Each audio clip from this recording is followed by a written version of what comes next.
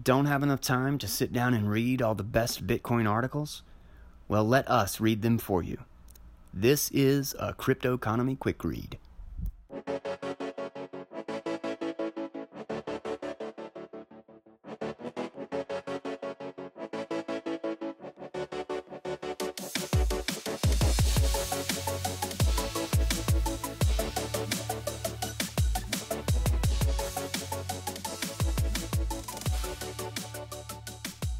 Alright guys, welcome to another Crypto Economy Quick Read here. Today, I wanted to hit an article that I had just found on VentureBeat titled, What You May Not Understand About Crypto's Millionaires, and it's by Jeremy Epstein.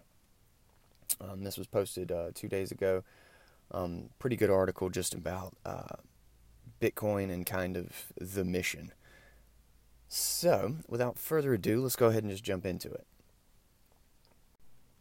The decentralized age, enabled by cryptocurrencies and blockchain technology, is coming fast.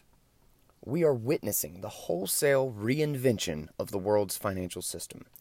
When all is said and done, it is going to be fairer, more democratic, and will empower billions of people. And those crypto millionaires who you secretly begrudge for not having earned it or just getting lucky, they're the people who are going to make this happen. Earlier this week, I had the opportunity to meet with many of them at the Satoshi Roundtable, an invite-only event that included a number of key players in the industry. I suffered from massive imposter syndrome and perhaps a bit of the Groucho Marx effect for my entire time there. These weren't opportunistic, get-rich-quick newcomers fresh off of big ICOs. They were longtime believers in blockchain technology's ability to solve important human problems.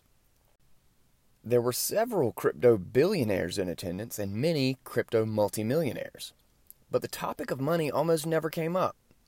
The talk did not turn to the price of the currencies or boasts about what their wealth has enabled them to purchase. Instead, with presentations by Ron Paul, David Friedman, and Hernando de Soto, the overarching focus was on how to further the movement that Satoshi Nakamoto unleashed on the world via the Bitcoin white paper. This was a conference of people committed to economic freedom, privacy, individual empowerment, people who would pursue their projects if the price of Bitcoin was $1 or $1 million. You know how I know? They have already done it. Many of these people suffered through the darkest times in the crypto world, 2014 to 2015. The stories are intense. After Mt. Gox was hacked and millions of dollars at the time were stolen, there were community webcasts on suicide prevention. One attendee drove 30 hours per week for Lyft just to keep his family afloat. Another ran 6 miles just to keep the paperwork right for a deal he needed to keep his business open. In short, they hustled. Big time. They persevered because they believed in the mission, that a technology to enable peer-to-peer transfer of value without intermediaries was something the world needs now, and it was their duty to bring it about. It still is. If they made money along the way, even better, but that was not the goal.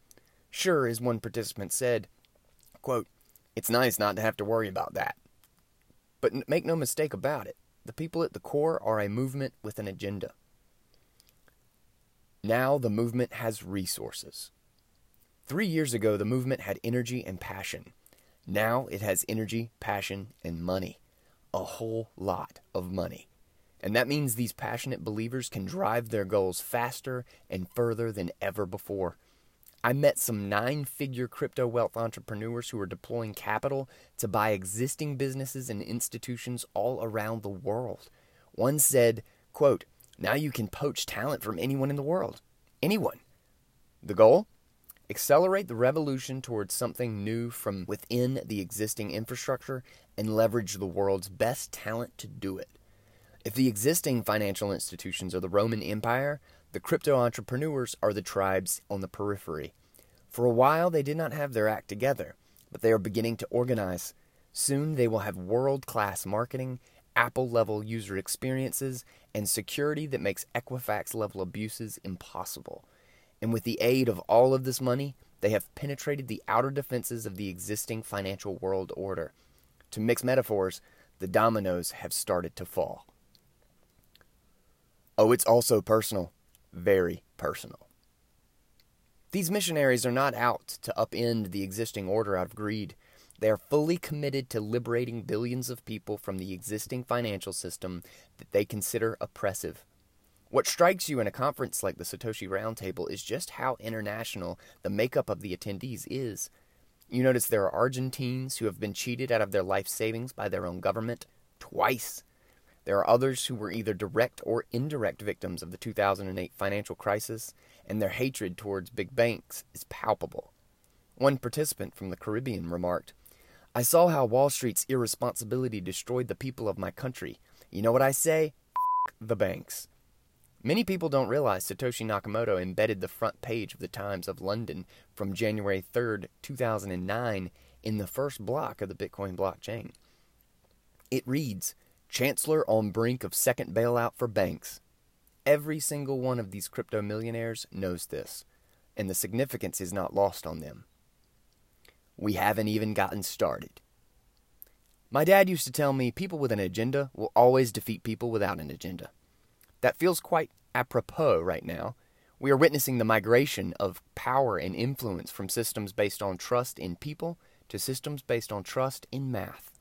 The Satoshi Roundtable motto reads, "No leaders, no rulers. In code we trust." The code, if you will, is the code. It's a commitment to the future, and these are the Knights of the Satoshi Roundtable, with a focus on pushing the vision forward. One longtime industry veteran told me, and it was a refrain I heard a lot.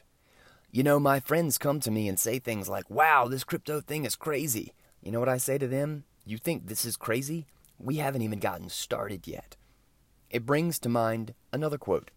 If you can't beat 'em, join 'em. After 3 days at the Satoshi Roundtable, I can tell you this. You're not going to beat them. This was an article, again, by Jeremy Epstein, written on, or posted on venturebeat.com. I thought that was a great little article, and really kind of hits home both the mission and the vision of what Bitcoin is and why we're here in the first place. That'll be our short and sweet crypto economy quick read today. Sorry about having a little bit of gap last week. I've been having recording issues. Right now I'm actually just recording this in my car, so you may be able to hear the low quality, but I'm trying to get everything together and streamline this process so I can keep these out on a regular basis. I really hope that people are getting something out of this service, being able to just listen to articles and dig a little deeper than most people who catch just the headline or the first two sentences. Even I do it myself, trying to go through as many things as possible, and I'll stop and I'll realize that I had begun to form an opinion about something based on 4 sentences. You know, just no information whatsoever. So if you enjoy this, please like, share, retweet, whatever, and subscribe. I'm on SoundCloud and should have a website up soon. But outside of that, I'll see you guys on the next Crypto Economy Quick Read. Take it easy.